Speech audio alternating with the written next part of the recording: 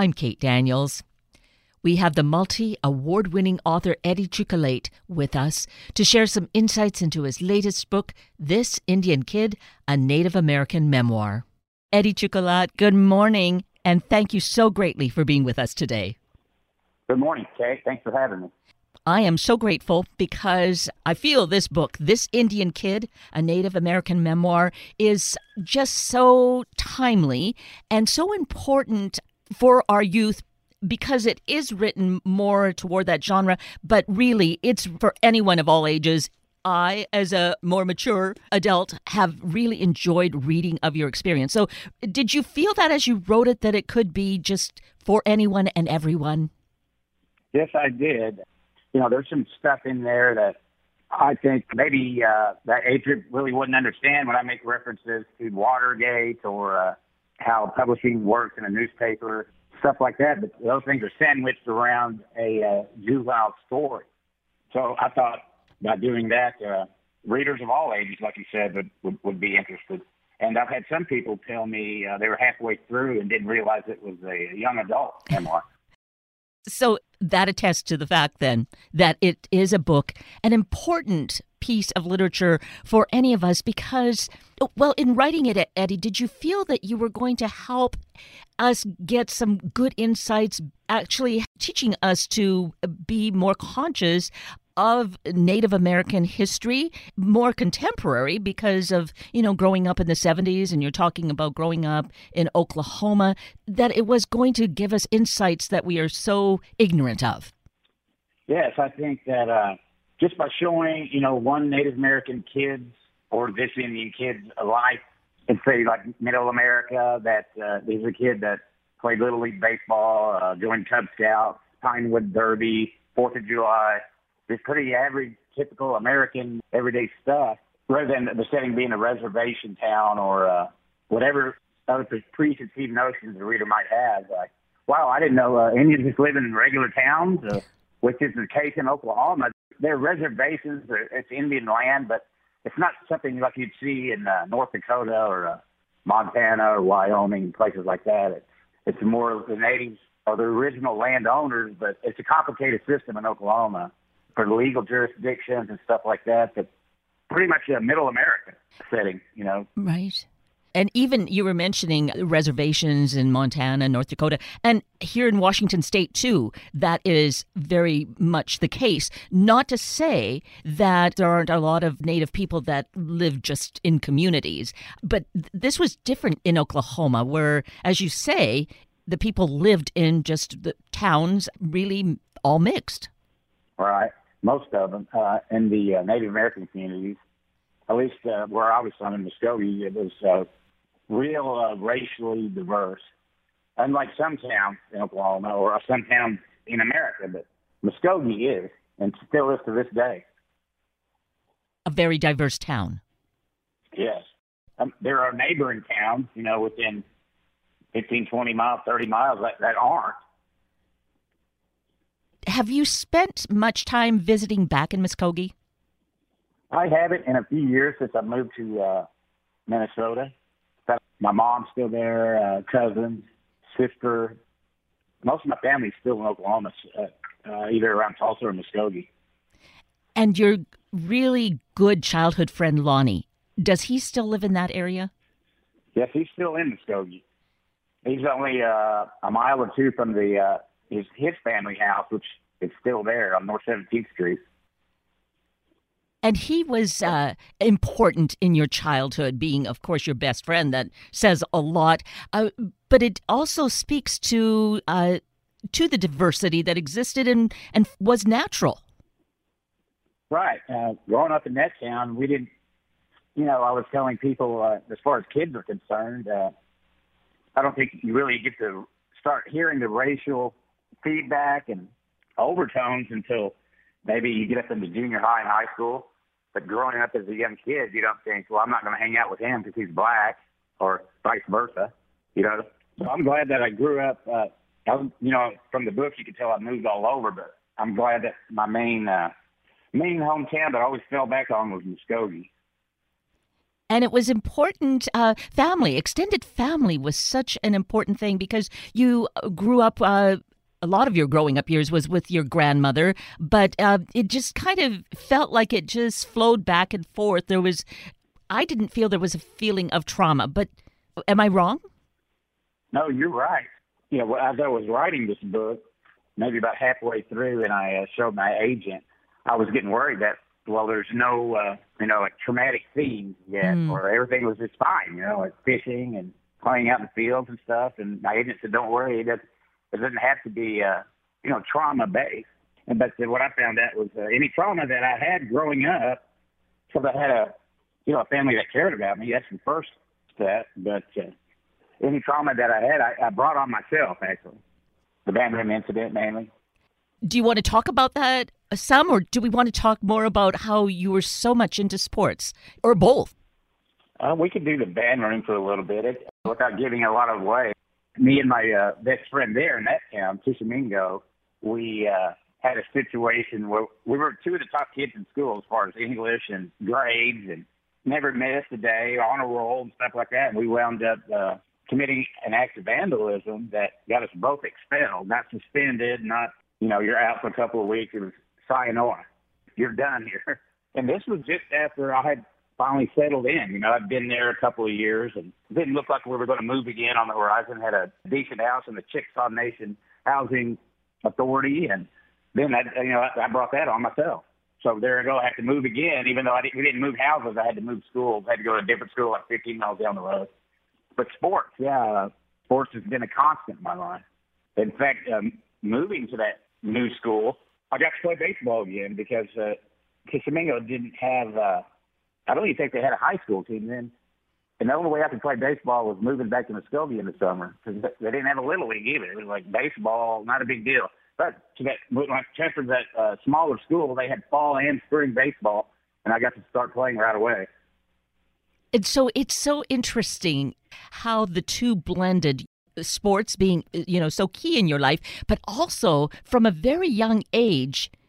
And this ties in, of course, to writing this book, your memoir, how telling stories or writing stories was really such an important part of your life.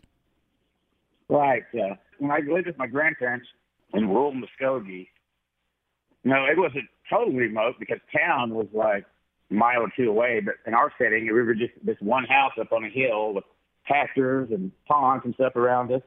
And my grandma would take me to the library on a weekend, like a Saturday, to drop me off and pick me up when it closed. So I always had stacks of books around from the library. Mm-hmm. And also from, the weekly reader ordering books and stuff like that. But my main source of books was the library from a young age. And I don't know what prompted me to do this. I just sat down one day when I was about 6 and wrote out a story on a notebook paper about the character on the Mountain Dew bottle, the old hillbilly, as they call him. I wrote that he ran away from home. The family noticed he was missing and put out a search party. And they found him hiding in a tree, and they saved him, and everybody lived happily ever after. My grandma saved that story. So I don't know what prompted me to do that. It wasn't like a class assignment or anything like that. I just started writing one day and let my imagination take off, I guess. And I found that to be so wonderful that there was, that spark of what would be the future you that was already kind of, burbling within you and, just directing you, whatever it was, to write, and you did it. And your grandmother obviously found value in it, but how that was already kind of beginning your path toward what you would do with your life. Yeah, thinking back on it, which you're forced to do if you're writing a memoir, thinking back on it, here I was, I even wrote a play. Now, where I got that idea with the shredded up newspapers for snow and had my sister slap me, which she did enthusiastically, by the way. But I never, even with that going on, growing up, I never said, okay, I want to be a writer, an author. That it just kind of fell in my lap because when I played baseball, well, before that, we were at a homestead in Hannah, Oklahoma, a place where a lot of relatives used to gather on holidays.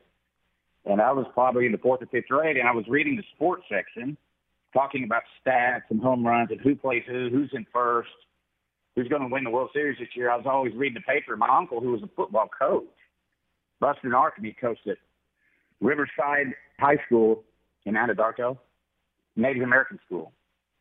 And he saw me read the paper and talking about sports. I go, that boy, he's probably going to be a sports writer someday. And that was prophetic because when I got to high school and joined the baseball team, our coach, Bob Brand, was a former Tulsa World sports writer. It's a journalism degree. He taught journalism at Muskogee High School, and he had me and a friend of mine take his class. I don't know why. He just told us that even you are going to be in my journalism class. It wasn't, do you want to be in my journalism class? It's be there Monday at 8, you know. And he saw that I had a knack for newspaper work, like writing lead paragraphs was the first thing. And the first one I turned in was like perfect. He goes, who wrote this? Had it up, and I raised my hand, and you get an A for the semester. So then, from there, he turned me over to the local newspaper, the Muskogee Daily Phoenix, which was a Gannett paper, 7 days a week, AM paper, and that's how I started sports writing in high school. And it really did become a major career for you that you were excellent with. Yeah, thanks. I mean, that's another one I just kind of stumbled into with, the coach helping me. Wasn't like I set out to be, I've got a goal, I want to be a sports writer. He was just he referred me to the local paper because they needed help, and I fit right in, and it just took off from there. And similarly with college, I never even never thought about not going to college. It wasn't this big deal where I'm struggling with a decision. You know, if you're in, another thing I try to get across in the book to kids is, obviously stay in school, but try to join some type of club, whatever it might be, sports or FFA or FHA or Latin Club, anything to get you around more like-minded people, because everyone I was around with in journalism and baseball, most of them were, making college choices. So to me, it wasn't a big struggle. I'm not going to college or not. I just knew I was.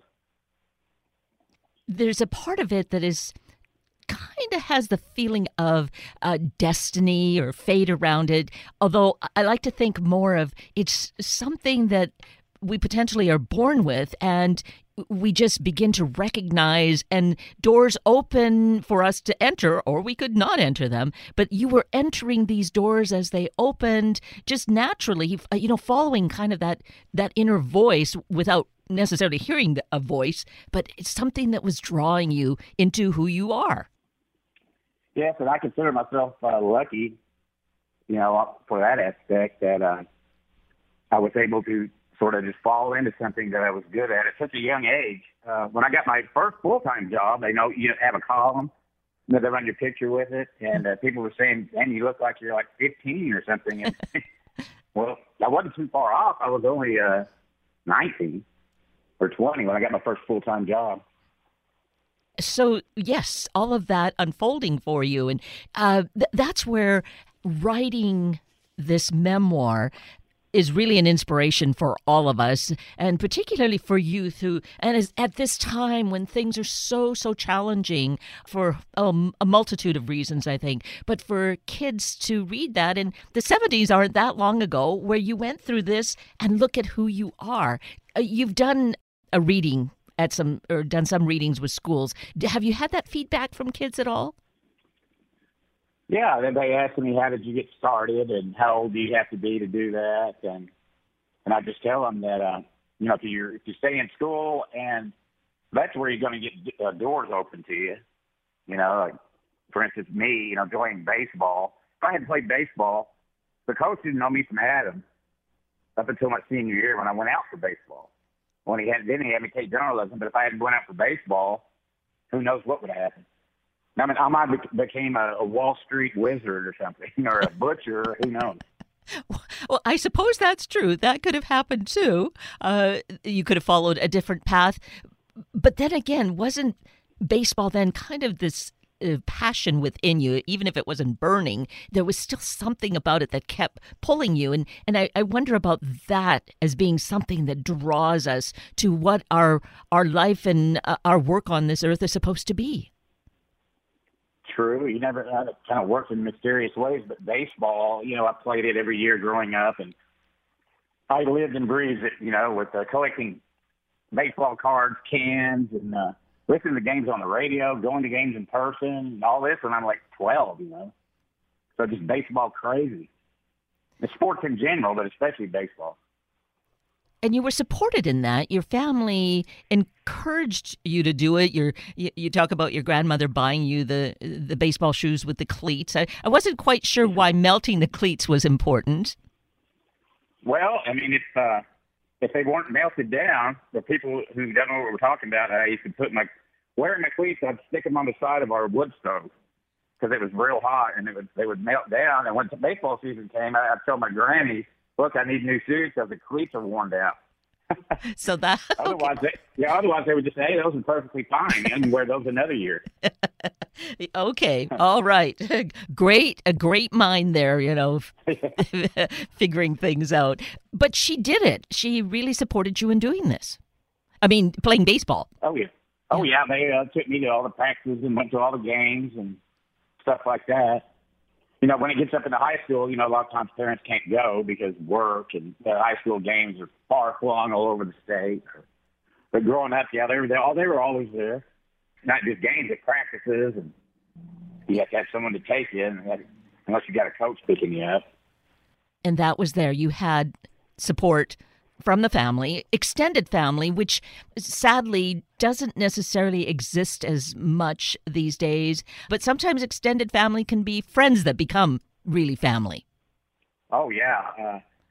Even to this day, especially among natives in Oklahoma, like, they have big extended families. You might grow up with an uncle or an aunt. They might have taken you in to get you through school. Or in my case, I became good friends with some other Creek Indians in high school, the Tigers. They were an art family. Their dad was Jerome Tiger, and their uncle was Johnny Tiger. And I became like a family member there. I moved in. And also other families throughout my life have kind of taken me in, like the Barnetts, Creek family in Mulgee, Oklahoma, that area. Some Cheyenne families, the Black Owls in El Reno, treat me like family. In fact, they say I'm adopted Cheyenne. So it was just really such great connections that you had, and not feeling that you needed to have something different or that others had something better. It feels wholesome, what you lived with. Yeah, you don't really realize it until you went through it. That they say we didn't go to fancy restaurants or anything like that, but we had fresh fish to eat, a whole garden full of vegetables. Now, I'd kill for that, to have access to fresh vegetables like that all the time. It's so easy. I can relate to that, having grown up with a big garden, how we take for granted or just even discount what we have until the time has passed and we look back and realize what gifts we had. So that's something for us to realize, is just to enjoy what we have and appreciate it in the moment. Right. That, was a much simpler time as far as, I think that's what got me reading a lot, because we had a TV, a simple black and white, that only got 4 stations. And half the time, I wasn't going to sit around with soap operas as like a 12-year-old, because that's all that's on during the day. I watched habit of watching the news, weather, and sports because that was something to watch. But I think I was driven more to reading and writing during that time. Other than, today you can watch at your fingertips anything you virtually want to, immediately. Mm-hmm. Kids will never get up off the couch, unless you force them to now. But I was in a good situation where I lived out in the country. I could just walk outside and be in a pasture. And created your own entertainment. Yeah, through books and writing. Record player. Oh, yes, the old-time record player. All right. And playing music on the bus?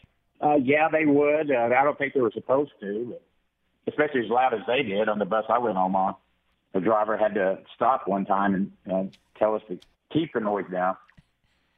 So it was really a wonderful childhood, given all the challenges, but you didn't think of them necessarily as being challenges that held you back, because you followed these doors opening for you, your writing career, sports column, that led to Stanford. Tell us about how that evolved for you.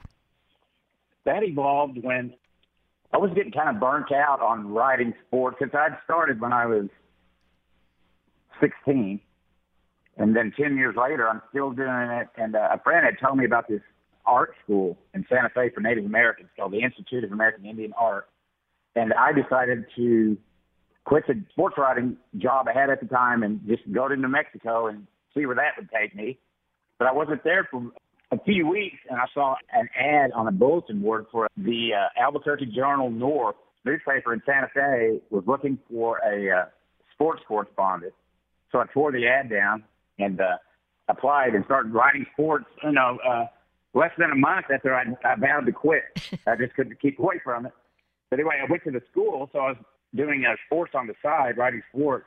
I was in the library one day, and I overheard a kid talking about, he wasn't even talking to me, he was talking to someone else. He goes, "Man, I think I'm going to get in that Stegner program at Stanford this year. I'm on the long list." And he was talking about it, and I waited till he was through, and I approached him later on in the library. I said, "Yeah, I heard you talking about some program at Stanford. What's that all about?" And he told me it's a 2-year fellowship where poets and fiction writers can concentrate on their craft and meet in workshops. And it's not a degree program, but it's a highly sought after 2 years to write.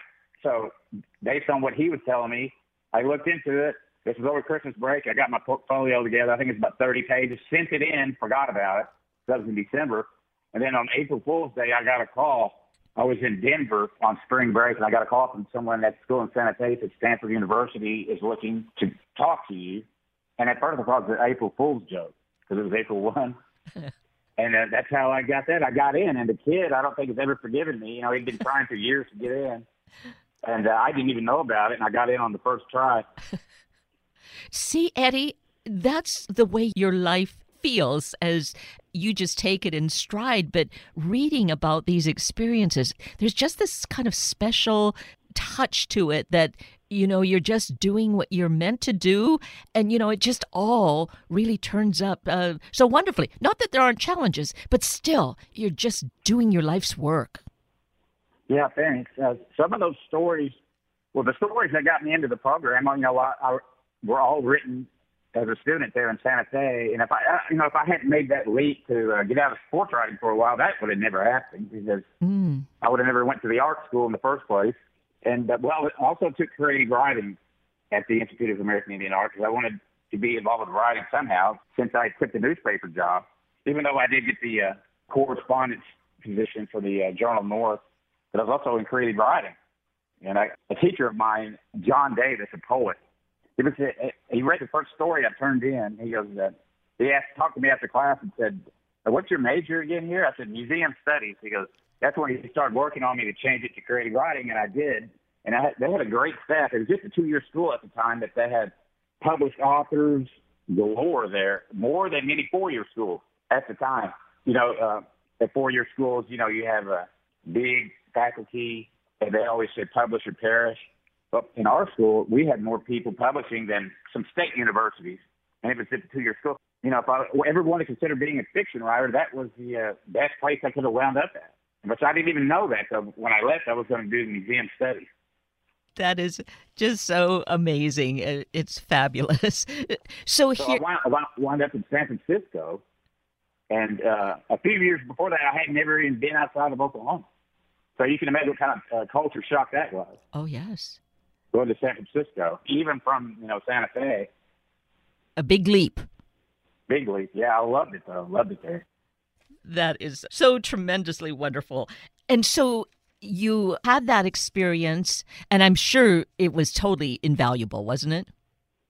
Yes, on all fronts, just a part of opening your eyes to other things that exist outside of, your hometown or your home state. And all the writers and teachers that I met at Stanford, and not just at Stanford, but in San Francisco. I lived next to 2 or 3 blocks from major bookstores where authors would be coming in on a regular basis, and I lived right next to the theater district. I used to go to plays in previews, and the only cost was a can of vegetables or whatever you can afford for the Feed the Needy drive or something like that. They would have these. You could get into the previews just by bringing cans of food. I did that a lot. So, I started watching plays and going to readings and going to Stanford twice a week. It was pretty amazing. A real education on its own. that on life. its own. It's the first time I really saw homeless people, like not just one or two, but thousands. I guess she would even say. Walking down an alley, and I thought it was just a pile of newspapers, but it was like someone sleeping under papers. They woke up and kind of scared me to death. Like, whoa, what is going on here? That's something you wouldn't see in Muskogee. Right. So here we're talking about middle America, really a poor area of the country, and yet you didn't see that on your streets. No, that part of the country, it's called Green Country in Oklahoma, and it's full of farms and food and agriculture and stuff like that. So I never really thought of Muskogee, at least, as being poor. So much in what our perception is, isn't it? Right. So let's come back to this wonderful book, this Indian Kid, a Native American memoir. In writing it, and Scholastic is the publisher, which is perfect because it really gets it into the hands of kids. And there's so much in here, as we've already just touched on, that I feel can be encouraging and inspiring to kids, but to adults too, who, might be kind of floundering. And we can experience how you make changes and how, leads you to something different and great and wonderful on its own. Did you think about that as you wrote this Indian Kid? Yes, I did. I was thinking that, looking back on it, it might not come off well to people, but I would encourage kids, I'm meaning after high school, when you're still a kid, maybe 17, 18, is to leave your hometown. So whether it's to go to school or whatever, just leaving your hometown, which is not going anywhere. It's going to be there when you get back. I think it just opens up a lot more opportunities. And I was glad that I actually moved around a lot when I was a kid. I went to 14 different schools before high school. Now, even though they were all in Oklahoma, they were still moving around everywhere. And it kind of got me prepared to, adapt more readily to the new situation. After a while, I didn't dread, here I'm a new kid in school. It's like, okay, so what? That's an 8th or 9th time. Big deal, Yes. So here, some people might regard that, oh, that's a hardship. But no, it was really a great growth experience for you. Yeah, I guess it taught me to, like I said, just kind of roll with the punches to deal with whatever life's going to hand you. I still had my family everywhere we went. It wasn't like I was on my own or just dumped off in a new town.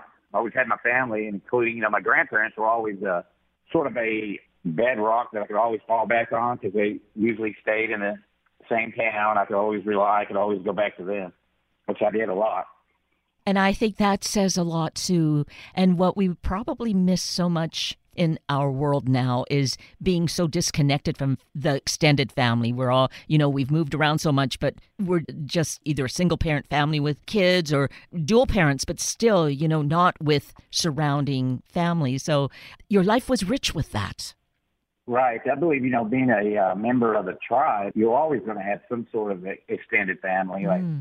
Even here, I moved to Minneapolis 4 years ago, and some of the first people I met were two Creek Indians from Oklahoma, Sheila Bear and Brian Yahola, up here in Minneapolis. We became friends. We know several of the same people back in Oklahoma, so it's like it was good meeting them up here. And plus, just the Native American community in general, Minneapolis is one of the largest in the country. So you are, again, in the right place. Right, I think so. Well, Eddie, time has really gone by too quickly. It's just so wonderful to speak to you. I'm so grateful that you've written this wonderful book, this Indian Kid, a Native American memoir, because it's just so filled with stories, for one, but encouragement and just an appreciation of life and for life. So I'm so grateful that we've had a chance to talk about it. So the book is pretty freshly out and available at all of our favorite book sources, true? Yes, all your favorite bookstores, and there in Seattle, it's available at Elliott Bay. I would just contact your local bookstore or go online. And to follow you and know what you're up to, how shall we do that? Facebook or Instagram. And just with your name, correct? Yes, Eddie Chuculate. It's spelled like chocolate, only the O's are used in my name. Chocolate is Chocolate, and Chuculate is Chuculate. So that is Creek language, is that right? Chukulate's actually Cherokee. So my dad was Cherokee, my mom's Creek. So that's a fairly common, people know that name in northeastern Oklahoma for sure, especially if you're Cherokee. In fact, my grandpa, who I'm named after, they lived in Kirtland, Washington for a while. But you haven't made your way here yet. I visited Seattle, yeah. Well, good. I hope it was a good experience. It was. Well, this has been wonderful. I really appreciate your work. I appreciate you just in general, Eddie Chuculate. It's been wonderful to spend this time with you. Thank you so greatly. Thank you, Kate.